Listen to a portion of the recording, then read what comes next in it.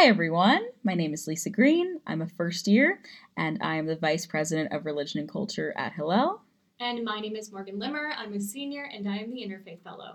And today we are so excited to have Ethan Berkove, Hillel Director, here as our fabulous guest. So Ethan, if you could start by telling us a little bit about yourself and your role on campus and what your day-to-day looks like. Sure. Thanks, it's really nice to be here. I teach in the math department at Lafayette College. I've been doing this for a while. I arrived on campus a little over 20 years ago. And I do, I guess, what any other professor would do, right? I teach my classes, I meet with my students, I've got office hours, I do grading, I've got committee work that I do and all sorts of other things. I've got research on the side and I work with students. One of the things that perhaps makes my job a little bit different is I'm also the Hillel Director. I've been involved with Hillel pretty much since I arrived on campus in 1999. I was doing that somewhat informally for a number of years, and then I kind of stepped into the role as something like an assistant or associate director, and then I've been the director of the Hillel Society since the former Jewish chaplain, Bob Wiener, retired a few years ago. I remember Professor Wiener. I remember him too. It's hard to forget. I remember him from 2 weeks ago, yeah. He's still around. Yeah. Incredible. Well, it's wonderful to have you here. So first off, what were your earliest experiences with Judaism? That's an interesting question. I have been thinking about that, and I don't know how far back the memories actually go. Mm-hmm. I know that in my family, we would do Friday night services as part of Shabbat, the Sabbath, and that consisted of a collection of prayers, lighting of candles, a blessing over the wine, and then we do prayers after the meal, and we did that every single week growing up on Friday night. That was just part of what we did. So my parents talk about stories when I was in a high chair and at the table, and so if I go back as far as my memories go, those have been part of the things that I've done. But I do remember also things with the synagogue, and we would go to synagogue for like the Jewish High Holy Days when I was, again, really young. I'm pretty sure I remember going to some of the rooms, but I was in Hebrew school, and I found out there was an opportunity to go to services. I mentioned it was an opportunity, but then the teacher of the class said, oh, you can go and do this and you can practice the prayers and things. And one of the things I really liked about the religion actually was the singing, at least at first. I was a member of the choir, and I've always liked song, I've always liked music. And so for me, it was an opportunity to do some more singing. I thought, all right, why not? So I went to services, and one of the things that would happen if you were in junior congregation, which is what they called it at my synagogue, you would have some prayers that were done off to the side in sort of one of the smaller rooms in the synagogue. And then towards the end of the service, you would go in, you'd walk in, and there were a couple of rows right at the front that were put aside for people in junior congregation, and you'd sit down there.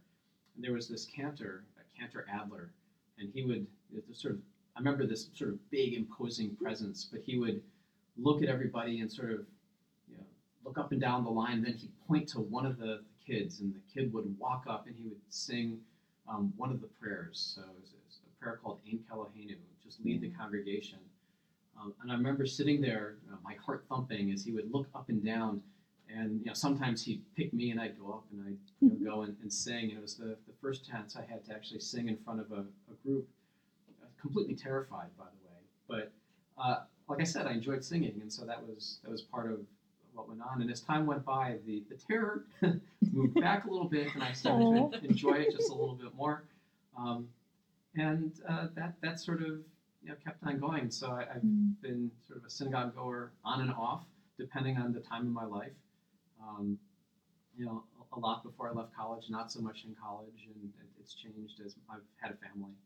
But memories go back pretty far. So what were your favorite Jewish holidays growing up? I think my favorite Jewish holiday is Passover. It's been compared to the Jewish Thanksgiving. In fact, it is a festival where you certainly give thanks. There's these strong traditions of freedom. There's really good food. And often there aren't the same sorts of services. Like if you talk about holidays, for example, like the Jewish High Holy Days, these are days that are awesome in the sense of inspiring awe. In fact, they're often referred to as the days of awe. But you spend a lot of time in synagogue, and when you're a kid, that's got a short half-life. It's less fun. It's Yeah. a lot less fun. But with Passover, you've got the service, and there's lots of singing. Did I mention I like singing? There's Yeah, lots of I was singing. going to ask about Maybe that. a common theme. Yeah, I think singing and music, they're two of the best parts of Judaism, and it's so fun to rally as a community and sing. And I was wondering, going back to what you were saying earlier about singing kind of getting you involved, other than In Kelohenu, what were your favorite songs, and what are your favorite songs today? Oh my goodness. Oh, and to add, could you add like context for what those songs are like about? That would be great. So what the songs are about. So if you go to a Jewish service, a Shabbat service, for example, in a synagogue, the central part of the morning service, and it can be pretty extensive actually, is the reading of the Torah. And actually the Torah, the 5 books, the way that it works in the Jewish tradition is that you read through a section of the Bible every single week, and at the end of the year, you've gone through the entire text. Actually, a number of synagogues do it every single year, and some use a triennial cycle where you actually do portions, but you do a first third, second third, and last third. And so every 3 years, you work through the whole thing. But the text is chanted, and then there's an associated reading which comes from the judges, and that's chanted as well, with different sorts of notes. They call them the tropes. And I really enjoy listening to that. As for the songs itself, the Ein Kelohenu, which I mentioned, is basically a song of praise. You sort of go back and forth with the congregation, but there are other prayers that go in there as well. There's one that you say when you're putting the scrolls back into the ark. So you take the scrolls out, you put them down, you read them, then they're rolled up in the Torah's dress. There's a dressing that goes over it, and you put sort of like this crown on top. And at the end, you go and you pray and you put it back. And there's a song called Eitz Chaim Hi. It's a tree of life, which I just think is a really beautiful tune that sung in a minor key. And it's just, I think, a really moving way to finish up the service. Yeah. That part of the service. The service keeps on going. Service never ends. That's so true. So many sections. So growing up, who were your Jewish role models? I think a lot of people have, people that they looked up to. I think for me, it was actually pretty local. In my family, religion was sort of, part and parcel of how I was raised. My father in particular had a very strong sense about the importance of religion. And I got a lot of like a lot of people do, I picked up a lot of my initial experience through my parents, but particularly my father. There were Hebrew school teachers that I remember working with a lot. Teacher Nira Lev was my Hebrew teacher for many, many years. I went to school with her son, Ori, and she was just terrific. I learned a lot from her. I had a number of rabbis that were members of, or that were in synagogues that I was either affiliated or visited, and these were people that I looked at what they knew and how they did things. We had a person who we called the shamish in our synagogue. I never really knew what that role was. It turns out he was a Holocaust survivor, and he had actually been trained as a rabbi, but our synagogue already had a rabbi. And so he sort of did everything else. He was in charge of ritual, and he was the person who would read the Torah every week, that sort of thing. But he was a hoot. And I like talking with him. Yeah. Did he kind of act like the shamash, like Hanukkah? I can quickly explain what that means. That's like the candle that kind of leads everything, that kind of lights all the other candles. Right, it's sort of the helper candle. Yeah. And he was, he was the person that kind of made everything happen. He would lead a good part of the service. He understood. When you read from the 5 books, you're supposed to know what you're talking about. He knew what he was talking about. But he knew it really, really well. He was a scholar in his own right. But like I said, a lot of this I didn't realize until decades after the fact. Mhm. Right, that's so special. And speaking of things that, it takes years to fully appreciate and recognize, how has your relationship with Judaism changed over the years and up until now? That's a really interesting question. Mhm. When I was really young, I think religion was almost a binary thing. Like this is what you Right. do, Yeah. and if you don't do it, then you're not Jewish type of Mhm. deal. Uh, and so, if you looked at me when I was really young, I could have said, "This is what Judaism is," plunk, and I could have said, these Yeah. 5 things. This is what makes you a Jew. What did you think those were? Oh, maybe like doing a Friday night service Right. and keeping some sort of kosher laws, perhaps. Mhm. Um, there may have been, going to services at certain times a year, perhaps as well. But that was when I was really young. I realized as I was growing up that there was a wide range of ways that people can engage in their religion. And that has, I think, developed more and more and more over time. So when I went to college, that was an opportunity for me to have access to a broader cross section of people. Mhm. And as I've been doing work within different communities that I've been involved with, I've had a chance to see that people really engage, I'll say Judaism in particular, but they engage in the religion for very different reasons. Mhm. Some folks have a strong connection with, say, religious traditions or the prayers. Other people really like the food. Food Yeah. is always a big thing. Some people like the community. They just Mhm. feel like it's important to be part of something that's greater than themselves, and they feel that when they're surrounded by people. But as for the prayers, maybe that doesn't hit them the same way. Sure. I liked music, and so I still enjoy singing and being part of a crowd to do that. And so I guess as I look at it now, over time I've really realized how broadly people can engage in such different ways with religion. So, did you ever make any of those realizations about yourself, like actualizing, oh, I find that this is important in my experience of Judaism that maybe you didn't think about growing up? As I get older, there are different aspects of the religion that speak to me in different ways. And so, sure, there are all sorts of things that have changed over time. Uh, religion is a really deep field in the sense that there are lots of things you can do. There are sort of the traditions that you might follow, but there's also you can go and you can study religion. You can find different points of view, and so I think if you're interested in it, there are aspects that you can continue to look at throughout your life. And as I've gone through different stages in my life, so I started off, I was in college, I went to grad school, Right. I met my wife, we got married, we had kids, and as you move through these stages, you look at different aspects of religion in different ways, and you sort of ask different things of it, or maybe what you realize is that different aspects of it provide certain things to your life that they've done in one case and not in others. Right. How has it been? How has your connection to Judaism changed since starting a family? I'd imagine that would be, so wildly different. Well, as I mentioned, there were times when I was more engaged and I was less engaged. Yeah. And when I was a college student, I was not particularly engaged. Mm. I went to the Hillel at the University of Michigan, where I did my undergraduate, and it's one of the biggest and most active Hillels in the United States. Wow. And I went a fair amount my first semester, and then I met some other people and did some other things, and that kind of dropped off my radar. Mm. And it was like that for a while. When my kids were born, I started to think, I'm going to be raising a child, and what sort of things do I want to give them as part of their foundation?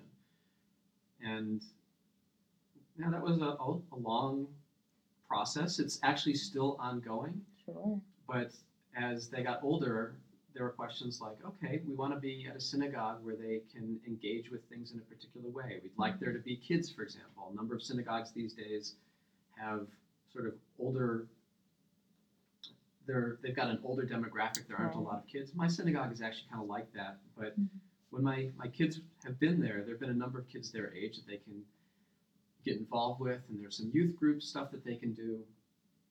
It was important for us to have a rabbi who was interested in being involved with kids, and so there's a confirmation class that my kids go to somewhat grudgingly sometimes, but they still go. Yeah. And they're there with their friends, and they're learning things, and they will also grudgingly admit sometimes that they pick something up from it. So I've seen over time the way that we engage, again, with our synagogue and what we're looking for, that does change. But certainly having kids made some real changes in the way that I took a look at personally what I was interested in with religion. Yeah. Well, I guess moving on through the stages of your life, you talked a little bit about this in the beginning, but what is like your time with Hillel at Lafayette been like? So that's a big question to try to answer. Definitely. As I mentioned, I wasn't particularly involved as an undergraduate. And my first job out of graduate school, I was at the University of Wisconsin. It's a large liberal state university. My first job was actually at the United States Military Academy. Oh, whoa. Yeah, whoa, indeed. So quite a bit smaller, student-focused, all undergraduate, just a tad conservative. But one of the things that I was looking actually for services for the High Holy Days, and I thought I would check it out. And I went there, and there were a bunch of really interesting officers, Jewish officers who were there, and there were a bunch of cadets. And I found that I really enjoyed being part of that community. In fact, this is, I think, one of the biggest changes that's happened with me over time was I hadn't realized how important community is for me as an aspect of religion.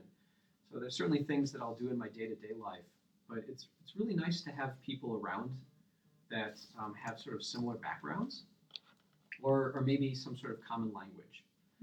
And by being able to work with cadets, I realized that this is an opportunity to give people a sense of community where they might not have much of a community at all. So I was the lay leader actually at the military academy for a couple of years, and after I finished, I came to Lafayette, and actually I arrived, and a couple of people in my department, Liz McMahon and Gary Gordon, were very involved with Hillel. I found that out quickly. They said, "You should come by." I did. I mentioned Bob Weiner. He found me quickly. He said, "You should come by." And I kind of got involved. At the beginning, it was fun just to talk to the students. One of the reasons I wanted to be at a school like Lafayette was I was really interested in getting a chance to meet students, both in class but also outside of class. And Hillel has been my opportunity to do that. So I got a chance to talk to students and ask them about themselves. When you're in class, you're focused on course material. In my case, that's mathematics. And I love mathematics, but it doesn't necessarily make a great basis for conversations about people's backgrounds and things. And so being able to go to Hillel and talk to students and say, how was your day? What is your week? What's important to you? What do you like to do? So that's how I began, and I've continued to get involved. About 6 or 7 years in, around the time I came up for tenure, Professor Weiner asked if I might be interested in stepping in and doing things a little bit more intensely and actually taking on something of a leadership role. And I thought long and hard about it, and then decided, sure, I was going to do that. And that's almost 15 years ago now at this point. So I've been more involved with the day-to-day things. One of the things that I really like about it is that the students who are here in Hillel have great ideas and wonderful energy and lots of stuff that they want to do. And part of what I've been able to do is help them make those things happen. And that's been a really special part of my experience at Lafayette, and I think something that's been, I love teaching in the classroom, but there are some things that I've done with Hillel that I think are just as important in some ways. Definitely. I think it's so special just getting that time to connect outside the classroom. I've loved it so much. And speaking of that, are there specific moments or things Hillel does that you really look forward to? The Interfaith Seder that Hillel runs every year is fantastic. It's one of the signature events. It's a time where a bunch of different groups come together on campus. So it's the Passover holiday. One of the things you're supposed to do is invite people in to join you and to eat and partake. But the way that this goes, we have a number of people who regularly stop by. We get participation across lots of different religious groups. People don't need to be religious at all, by the way. This is another thing I like about Hillel, is that it's not necessarily a Jew. It can be a Jewish place, besides being a Jewish place. Yeah. And there are plenty of people who show up just because they like the people. And they like the conversation. Under normal circumstances, when it's not a pandemic, there's food. So Friday night you can come to services. Yeah, I miss it. But you can do the service. Parts of it are done in English. There's this thing called the Good Thing of the Week, which I think is a wonderful thing to do, to reflect back on the week and say what's going on. And you can do that. Then you can sit down and eat with friends, and you can do it with the Friday night dinners, and then the Interfaith Seder is something in a similar vein. Again, you're sitting down with people, eating and sharing. I just think these are wonderful events. Yeah, and I think broadly from my experience here at Lafayette, Hillel just as a whole is such like a good interfaith space. Like it's very Jewish, but like a lot of my friends, like specifically in and around the theater department, are always like, oh, I'm like gonna go down to Hillel with my friend here tonight, and just hang out with people. And like those people aren't necessarily Jewish or come from a Jewish background, but they still feel so welcome in that space. And I think that's so special. This goes back a long way. So Professor Bob Weiner cared a great deal about community, and he was much more interested in having people there rather than necessarily, how Jewish you are or what your brand of Judaism is. And I would say that's something that's been kind of a bedrock principle going forward. So things have changed over time. Like, people have come and people have gone, but that's sort of been the vibe. And it's something I hope continues. I think that's been sort of baked into the organization's DNA. Definitely. So that's sort of the way we sort of do things these days. But it's something that I like about Hillel a lot as well. We just find a really interesting group of people who show up, and we don't take attendance at the door. We're just glad to see people come in. It's warm and inclusive, and I think you're such a big part of that. Oh, thank you. Yeah, of course. You're like an ambassador. You're welcoming people in, and it's beautiful. So, what do you think people misunderstand about Judaism? So, there's an interesting story that comes into my head, and actually, when you talk about people trying to understand other folks' religions are fairly deep things, and so if you don't actually take some time and try to learn something about them, I think there's a lot that you can miss. But here's a story, I guess, that comes to mind. So if you take a look at sculptures of Moses that say were done during the Renaissance, they'll often show him with horns on his head. And you might wonder why. Well, when Moses was getting the tablets, he saw the face of God. Well, he actually didn't directly. He was sort of off to the side. But I guess the radiance was so bright that if you read the script, I believe it says something like horns of light, or rays of light rather, came off of his head. Rays of light. So light reflected. And through a mistranslation, that came out as horns. And so in Renaissance times, you'll see Moses actually with horns. Someone I know in the dorm, a couple years after me at the University of Michigan, was sitting down with a couple of people in one of their rooms, and one of the guys starts talking. He says, I was really worried when I came to the University of Michigan because I heard there's a lot of Jews here, and in particular, I'd heard all sorts of things about how they act in this way or that way, and so I'm just so glad that I've met these really great people. Of course, he was sitting in a room with 3 other Jews. He didn't know, and they sort of mentioned this, and he talked about the fact, wait, don't you have that skull cap?